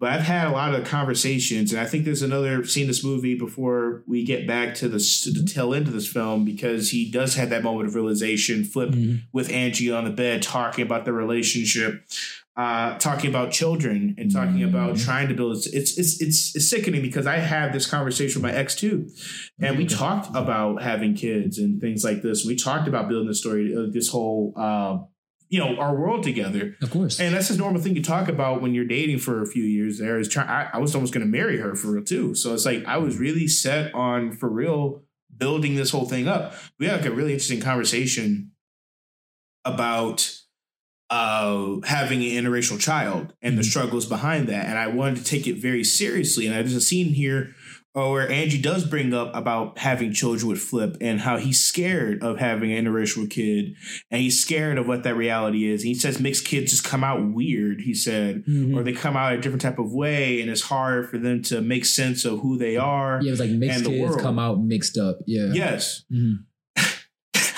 That's crazy. That's a bar, but like mixed kids come out mixed up. Got this money up. Oh no, it's kind of. Oh man, that's a crazy bar. Mixed kids come out mixed up. But basically, I had this conversation with my ex, like, hey, like, there is a struggle here of you're gonna have a black kid on your hands. It's not a white kid, it's a black kid. Like, you have to understand that there's a different world out here when comes out of you is a black kid. You're white, and you have to realize the reality of this black kid, and it's you will never quite understand it. This is changing your world now. Exactly. Completely. And I think it's the closest that a white person can ever come to understanding the black struggle is when, or any type of minority struggle in general, is having a child and producing that child and and seeing it from their eyes, the experience that they experienced through. Because it's your beating heart. People say when they have children, it's like your heart rocking around. Yeah.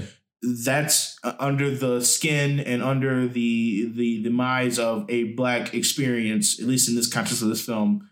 And you have to see it from as a white person. And I had questions like a lot, like for my ex, like, how would your dad feel having a black grandchild? How would your mom? I mean, her mother was down, I guess. She was always like showing photos and stuff of interracial kids, and I'd rather have someone on my side versus someone who's not on my side about the whole thing. Especially, you want your partner's parents to be with you. But, I was so curious about, like, what do they really think and feel? Like, what is that going to happen? And they have to carry themselves differently. It's a whole different mindset. There is an inherent mental lock when you date another person or another person of the same race as you. You don't have to explain it. They just get it. Yeah. And no one asks questions about it. But it made me feel like, what if I have a kid too that looks nothing like me? That's white all the way. I got a white, like, looking, or perceived white or passing white mixed kid. Yeah. Because that happens too. For you when you're walking around with your child. Yeah. Exactly. And then, like, what people think about me, they think I'm stealing the kid. They think I'm doing it. It's like a lot of thought processes and struggles that happens with these types of thought processes that I don't feel like people really think about when they're, and I don't think they should have to think about, really. Because this should be beautiful. It should be beautiful when people of two different races or two different cultures can meld, because at the end of the day, there's more knowledge that way. Because in my mind, when people of different races or different cultures come together and have a child, to me, that child is a hybrid. Like, that child has the experiences of one culture and one religion and a whole other. And to me, that just makes for just a more interesting human at the end of the day. Because that's someone who, just based off of their experiences, they're going to be more well-versed and well-traveled in a lot of things. And that's somebody who I feel like ultimately, when you take your children, even if they're the same race or whatever, when you take your children and you make them more worldly, you turn them into better functioning adults, in my opinion. So I think it should be beautiful when races, different cultures meld. Yeah, it should be. But that's the struggles, and I had those same type of fears too, thinking about having an interracial kid. It's a scary thought, really. It is, because you will come to an idea. I think Dr. Umar talks about this, and I hate that nigga. I love some of the things he says. Yeah. I know, speaking of racism, me, No. But in all seriousness, though, this dude, he does talk about things like he's so against interracial relationships. He's so against these types of thought processes. And he says this thing, and I think about it, and I hate saying that I do. He says, why would you want to be with a person and reproduce with a person who enslaved your ancestors or who did this thing to you? And it made me go, okay, I get it and I hear you, but it's not... I want to think it's not that deep, but in some ways it's like it kind of is. In my mind, it's not just because I wasn't a slave and that person wasn't a slave master. Exactly. So yes, that race may have enslaved my race, but me dating this white woman, that doesn't have shit to do with either of us. I was never in chains, like, and she never with me. So I get the notion, but it's like, damn, if you're going all the way back to slavery to justify not doing some shit now, at that point, in my mind, at that point, you're grasping at straws. Because there's way too many current examples. So this movie is more of a current example than slavery or why you shouldn't have interracial relationships. So for you to reach back that far and you're tricked back to find something, in my mind, you're grasping at straws. And I get he says this too. He says you're diluting the black skin. Oh God, that's and it's kind of, if you were to flip the races over, that is very much racist because a lot of white people say the same thing. Hitler said the same shit. Yeah, so it's like it's inherent racism here. Bro, one of the Aryan master race, and you're talking about diluting black people. It's almost in the same camp, Doc. And and the last thing I wanted to say before, and this is kind of like getting near the end of the film here. Yes. Angie's boyfriend or ex-boyfriend, her white ex-boyfriend at this time, he falls head over heels with a black woman. White Italian ex-boyfriend. Yes. Mm-hmm. And he falls head over heels. And I feel like this movie is showing the unhealthy version of an interracial relationship versus I like to think just a relationship, a person making a decision for themselves, because he's like in the subplot of him trying to make a choice for himself, the first choice he can make. That's just a him thing. And it's almost like we're seeing it, the argument from a person who just wants to be individual versus a person who just wants to do it for the community. And there is an argument for both sides of like, you can just, if you really want to build the black community, you want to build the black family, you can tell the strength of a nation by its family. You can tell the strength of a community by their families. We have to understand too, as black people, that we tend to be so separated and so against each other because our structure is so messed up. Mm-hmm. I grew up with a single mother. I didn't have a dad around. It's a stereotypical type of bring up for a black man. Mm-hmm. But if I wanted to, and I could, I guess, at some point, and maybe I will, maybe I'll just happen to have this to build it. But with a black woman, I would be able to build that community and have that strong basis and hope, have that strong marriage and those things we see in the beginning of this film. Mm-hmm. And I can incorporate and help the community. Or I could be an individual, which I want to be that individual, but I can't help but shake the fact that, yes, maybe dating someone outside my race isn't helping the overall community in itself, right? But do I owe it anything? Do we owe it to this community for this type of way? But I see this character making this individual decision to just be happy for himself and making that choice to date a black woman despite the struggles. He got jumped for dating a black woman. They were asking him, like, "Oh, you think you're better than us?" And you do. He got jumped on the way on a date to a black woman, and he was. I feel like this character is encompassing that he was willing to take the strides and to take the willingness to choose for himself what makes him happy. And that should just be it. And I feel like that's the healthiest depiction I've seen of just a relationship rather than just being an interracial one. And I completely agree with you because I really liked his character in this movie because even before he, a little bit of subplot for him, even before he went to see the black woman, him and his dad have a very tumultuous relationship. The mother passed away however many years ago, but the dad still holds a candle for her. And he, in so many words, after the wife died, he wanted the son to replace him. He wanted to scrub his back, how many things did you sell today? He pretty much wanted a wife and a son. Kind of like what people say now, how they say like some single moms will want husband, sons. Yeah, exactly. The single dad wanted a wife, son. Yep. And it was so dope because even before he went on the date, he finally had that outburst with his dad. And he's like, I'm not going to scrub your back anymore. I'm not going to tell you how much I made, how much I sold or whatever, because God damn it, I'm not my mom and you want me to be my mother. And I genuinely feel like him and the girl that he was into, was not only a complete juxtaposition, but like you said, a healthy version of Wesley Snipes and Angie, because their entire relationship was just based off of lust and, hey, we shouldn't be doing it, but let's do it. But you kind of see, even subtly over the course of the movie, him even talking to this black woman, that was someone who just came in the store every so often. They would converse, say, hey, how are you doing? You want the usual? So I feel like with the Wesley Snipes and Angie thing, that was just lust, hey, let's see what we can do. But on the other end, these are two people who genuinely have feelings for each other. We just so happen to be different races. And that should be how it should go. And there's a healthy depiction and a very unhealthy depiction. Mm-hmm. And I don't think that was a mistake that he added in this other side to it. Yeah, there's light at the end of the tunnel, yeah. Right. It's this whole other flip side of how it should go. And I feel like that's kind of where this movie ends up leading is, and I feel like the grand thesis of this film, where he's trying to talk about as it pertains to interracial relationships, there is something to be said that, yes, it does deviate and take away from the black family. And I think he's trying to make it literal by it being a cheating relationship. And I don't think that was a mistake, because he could have just made this organic and could have played it straight. This is a single guy with but I feel like he's trying to depict that, yes, it does take away and deviate from the structure of the black family. How can it not? Right. Mm-hmm. But we don't necessarily owe anything to the black family. We should look into doing those things. We should be a stronger community this way. But it starts with the family. It starts with this type of family structure. But at the same time, we are individuals to make our own decisions. Because as a whole, you don't owe the black community or any community anything. But especially speaking for black people, especially when it's like you said, we're being heralded and we're supposed to uphold this image of a black family. What image of a black family? Yeah. So it's one of those things where, you don't owe your community shit anyways, but especially when it hasn't given you the best examples to look out for. No. At that point, I'm just investing in a bad property.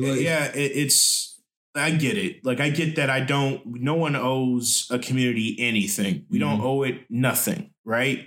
But if you, like I was saying earlier, if you find it to be so important to invest into this whole thing intentionally, then go for it, right? Mm-hmm. There's a beauty. I think marriage is a beautiful thing. I think it's a great thing. I think building a family is a great thing. I think that's all a great thing.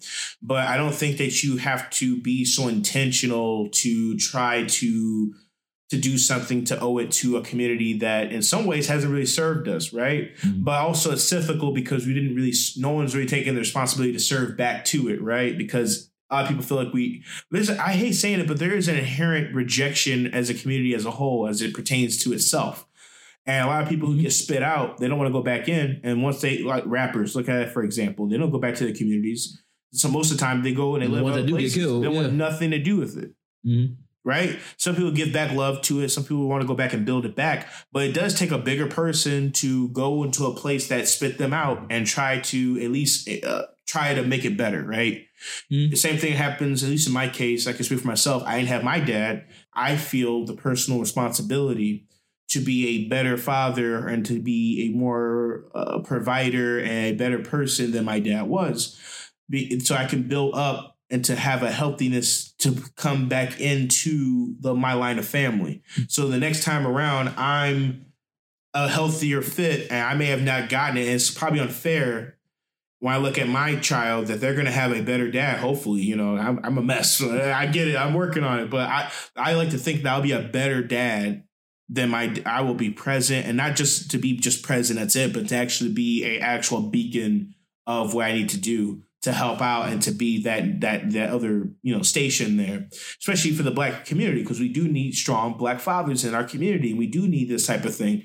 But it doesn't mean that we inherently owe it to just being with a particular race or person. And I feel like that's the stick of what I wanted to say here is just there's that whole thing, Because at the end of the day, for me, like I said, especially in terms of children, and we can put in this context, you don't want anything to your community, but you're everything to your child. And I do believe, even with the black community, any community, in whatever capacity you're able to do it, you should leave it better than how you found it. Yep. Because like with me, we've had these conversations before many times. I'm the B side of it. My dad was around, but I didn't really have that emotional support from him. I didn't really have that understanding from him. So from my side of it, when I eventually start my own family, I not only want to provide like he did, but I also want to be that emotion. Like, I want my son or daughter, whatever, to feel like they can talk to me about anything up under the sun. 'Cause I never had that with my dad. I felt like I had to either not say anything or say things that he wanted me to say. So I understand what you're saying, because to me it is so important. I mean, not only my child, but anybody around me, because of how I grew up. Freedom is a very important thing to me. So I understand, because like you said, when you lack something as a child, especially when it's supposed to be provided to you by a parental figure, all that makes you think about is, man, when it's my turn on the chair, it's not going to go like this. Exactly. Mm-hmm. And I feel like that's kind of like the whole cusp of this whole thing, is that you don't owe it, but maybe you should go in if you can, if it happens to be something that aligns with the path here. You know, it's a good thing. Be present, get in there, because we do need it, especially, you know, as it pertains to the Black community itself. We do need this. And this is something that is needed for us. And just in a general sense, like Ron was saying, it doesn't have to be just a Black or a white or whatever thing. It's just in a general sense to be there, to just be good, decent people. Exactly. Do what's right. We need more people to do that. But especially, I can say, in the context of this month and everything, the Black community itself, we need it. So I know there's a subplot here too that we haven't really touched on with Gator, who is the brother of Flip, who is a crack addict. No. See, that's what's funny about Gator, because like I said, we're gonna be getting back to him later on. Now we're in the later on. Gator's brother, Flip's older brother, is the direct antithesis of him. Everything Flip is, he isn't. Flip has money, he doesn't. Flip isn't hooked on drugs, he is. Flip has a good head on his shoulders, he doesn't. So it's one of those things where I really like that aspect of the movie too, because you get to learn more about Flip's personal life. Outside of his brother, he has the mom who's always giving the brother money, doesn't even want to hear that's a crackhead, because, hey, that's your brother, don't talk about him like that. And then you have the father who is very rigid and stern and stuck in his ways. And to me, at least my own personal experience, I feel like that kind of speaks to the allegory of a Black family. Like, even when the father is around, usually, I don't want to say usually, but in a lot of cases, the father is a very stern parental figure, my way or the highway, but the parent is one that's nicer and easier on you and actually sees you as a person, you know? It's one of those things where it was such a crazy dichotomy, because you had the mom who was doing nothing but enabling the brother. Then you had the dad who just pretty much abandoned him. And you see that, and you can pretty much look at that and go, neither person here is right.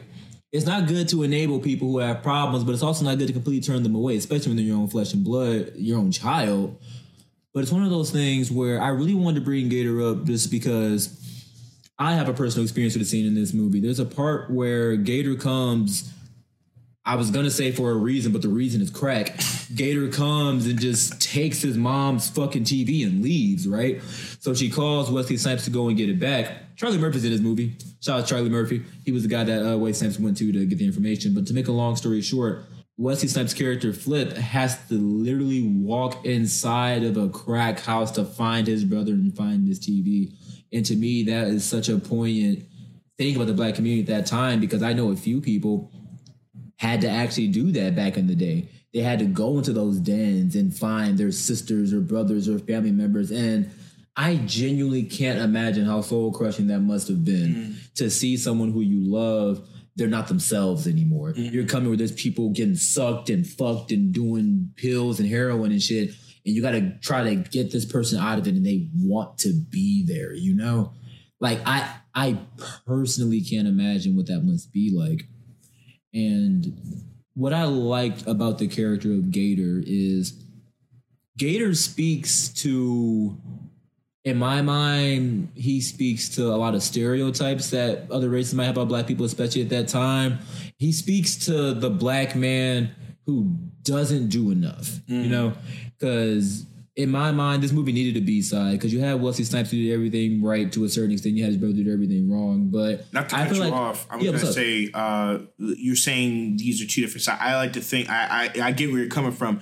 Wesley Snipes is the stereotypical, I like to think, successful black man. That's a good take. So they're both stereotypes, though. They're both kind of, because it is a stereotype. You see Tiger Woods, he becomes the most successful golfing guy ever, and and people go, of course he gets with a white girl, right? You're right. Of course. And you see a black man who's struggling and he's doing this, and it's like, oh, it's assumed that he's, this way, or you're bust down, broken down. So not to cut you off, but No. I mean, it was a great interjection, because I mean, you're right. I just personally feel like for Gator's character, he also just represents, how's I going to word this? He also represents something that I feel like Flip, in my own head, a part of him is jealous of his brother, because at the end of the day, his brother might be a crackhead and got to do a little Gator dance to get money from his mom. But at the end of the day, he does have freedom.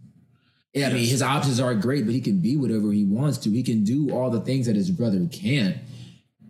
I also think Gator, like I said earlier, just really speaks to what was really common at that time, and that's having the strung out family member, having the cousin or the auntie, or in this case, the sibling who's messed up on drugs, and you got to watch the mom and the parents go through that and try to fund it and get help. And it's a really messed up scene, because throughout the course of the movie, Gator, of course, he comes to the house, he dances for money. But the last time he's there, and when his mother finally puts the brakes on and says, I'm not paying you, he drops the facade.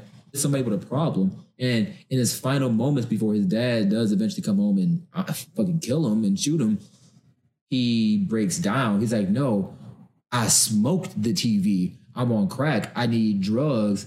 Even to the point where he goes in her purse. Oh, all you got is 40 funky ass dollars. And to me, that scene is so real, because me personally, I've seen so many people, especially in the black community, deal with addiction, see families fall apart. And it's just terrible, because at that time, you also had the crack epidemic going on too. It was like he was a crackhead. So it's just one of those things where it's really messed up. But I'm glad Spike Lee put it in the movie, because there's something to be said about the one child who's doing everything right and the kid who's fucking up and gets pushed off to the side and treated like they don't exist, And the other thing that I wanted to say was the song that was playing when he was going through the crack den, just, was it Living for the City or Just Not the City? Stevie Wonder song. The Stevie Wonder song. I love it, because even that was poignant, because if you all didn't know, that song is about a guy who moves to the big city, but he still has to deal with all the troubles and problems that pretty much followed him from down south. And he has to deal with the troubles of, not having enough money, having kids to feed and things like that. So having a song about responsibility playing as he's walking through a crack house to find his brother, to me, that was amazing. It's a great scene. Amazing. There's a lot of, and I don't think we give Spike Lee enough credit. There's a lot of interesting choices he makes in his filmmaking. Mm-hmm. The walking scenes are interesting. It's like a weird dolly shot where they're like almost drifting, but you hear like them walking, but they're just, it's like they're floating. Like, I know what you're talking about when you're talking Cyrus, right? Yeah. Cyrus and Flip, they're talking, and it's also done with Angie and her ex or boyfriend at times too. But he makes a lot of interesting choices with music, filmography. I mean, he's an excellent filmmaker in his own right, regardless of the material that he wants to talk about or do things about. It's interesting. Yeah. And I wanted to touch on this too. Like, you were talking about the parental figures and how they were different about how they handled with Gator. And that is played by the great Samuel L. Jackson. And that is it's funny, but it's not. Like the scene where he goes, I got to dance for you, daddy, is hilarious. And he's like, man, dog, crack lord Mace Windu himself. Shit was crazy. He shimmied his way to a gunshot.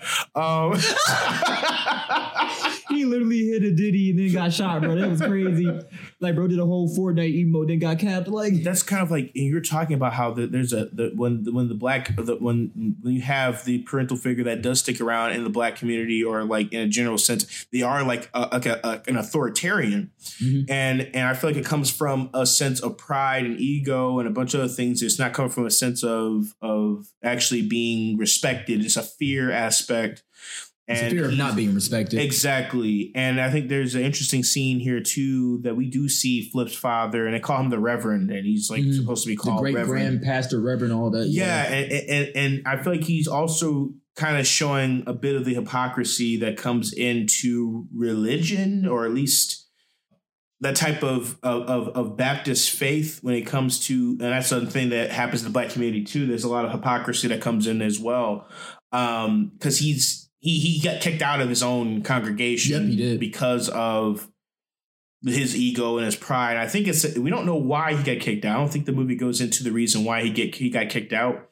But Flip at the table when when he brings Angie over, that's his own type of racism in itself, talking about how he's looking down upon him. And it's also looking down upon him for, again, the wrong reasons. He's like, yeah, you have proclivities, and that's really bad that you don't look after your wife and your kid because you have all this stuff going on. But also, yeah, you're white.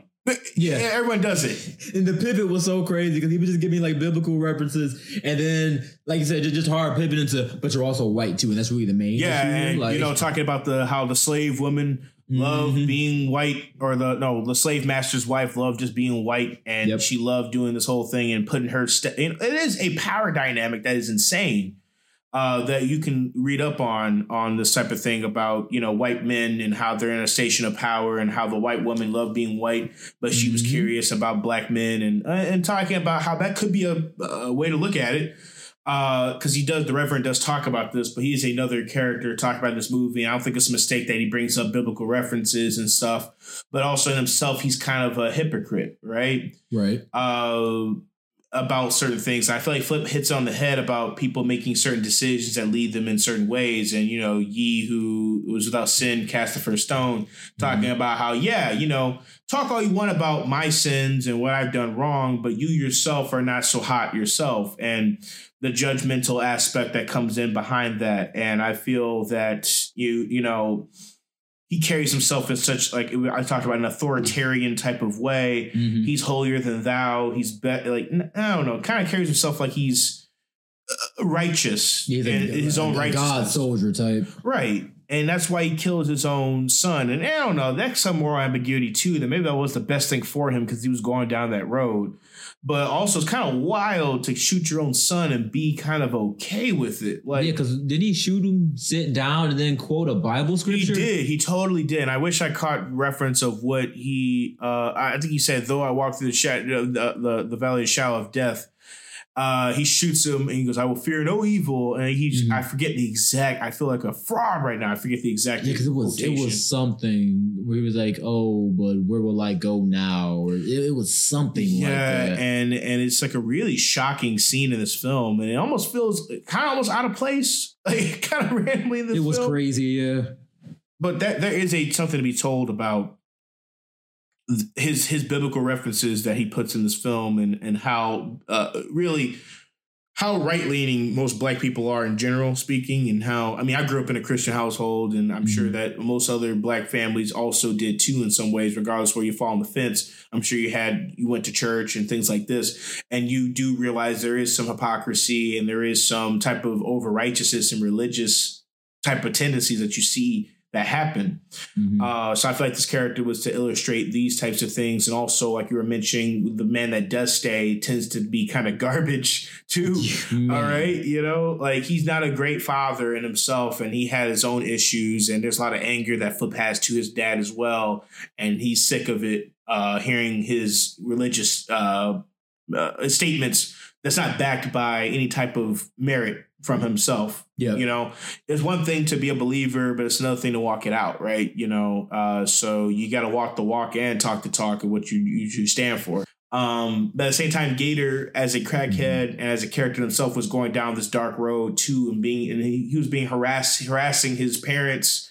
I don't really see another conclusion besides jail or death, really. Yeah, no, really. But it's just really messed up that it had to be your dad that takes you out of the game. But at least I'm assuming, I don't know. I'm assuming that's their dad. I'm assuming so, or a father figure type or a stepdad type of person in this film. So that is interesting. It's a shocking thing to put in the middle of the film about interracial relationships. It almost has nothing to do with it, but it's almost his own thought thesis about this whole thing as well, as it pertains to this whole thing, because there is religious backbone to this film. I think that's purposeful. Like I said, that you see this often with this character.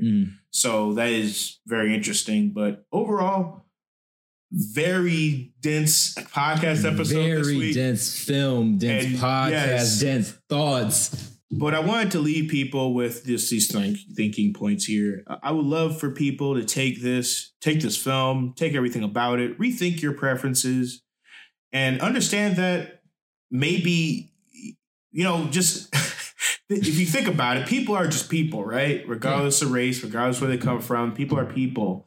And maybe your preferences are holding you back, or maybe your own community is holding you back from a good chance of finding a person that's right for you, or making your own decisions in general sense. Read that comic book. Do what you want to do. Be nerdy. Speak like you got some dang on sense. You don't have to sound white. You don't have to sound black, or whatever you talk like is what you talk like. You don't have to be shaped or molded or have to be a certain way to be an individual in America here. But at the same time, I get that we are Black. We do have our experiences here, and you are who you are, listener, of whatever you stand on, whatever you are. Yeah. But I'm sure as a community, you have things that shaped or mold you in certain ways that you kind of maybe accepted to, or maybe you're not a fan of, but you shouldn't have to feel the need to be something that you don't identify with. No, absolutely. I feel the same way. Be an individual. And I mean, if I leave able to quote, just something really simple. I mean, at the end of the day, stand for something or you'll fall for anything. Better to be your own person at the end of the day than like this movie, being who people wanted you to be or fall into those norms. At the end of the day, it's your life. You have to live for yourself and not others. So stand for something or you fall for anything. And I think we all need to look back at our pain, look at our rejection, and heal from it as individuals, and before it turns into and festers into hatred, because that pain of rejection does lead to despicable acts and despicable things that you do that people of all races do to each other, and judgment from people just being happy. So I feel like that needs to stop and needs to be thought of, and maybe we, even myself, could look inward and see like maybe I have my own thought process I never really thought of that is unhealthy, and maybe I need to heal myself as well. But I think we all could learn from. Yeah, I believe we all do. Yeah, I believe for sure. Do. And I think this is what I stick to as in my faith, and the thing that makes sense to me. And I feel like the thing that makes the most sense is the world's not going to agree on everything.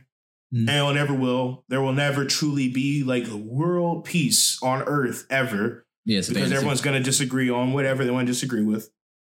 But I feel like when it comes to at least this topic as it stands with interracial relationships and, choosing the person you want to be with, it says what God has brought together, let no man separate.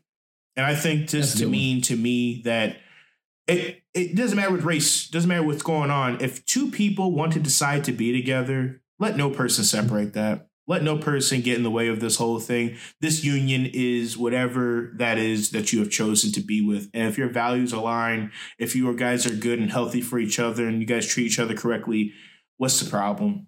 Nothing wrong with it. I completely agree. Thanks for joining us with the Zoomcast podcast. And if you want to find us anywhere, the Zoomcast podcast, we are on Google Play, Spotify, Deezer, iHeartRadio, and our YouTube is coming soon. We're also on RSS. You can find us everywhere. We are on most major podcasting networks here.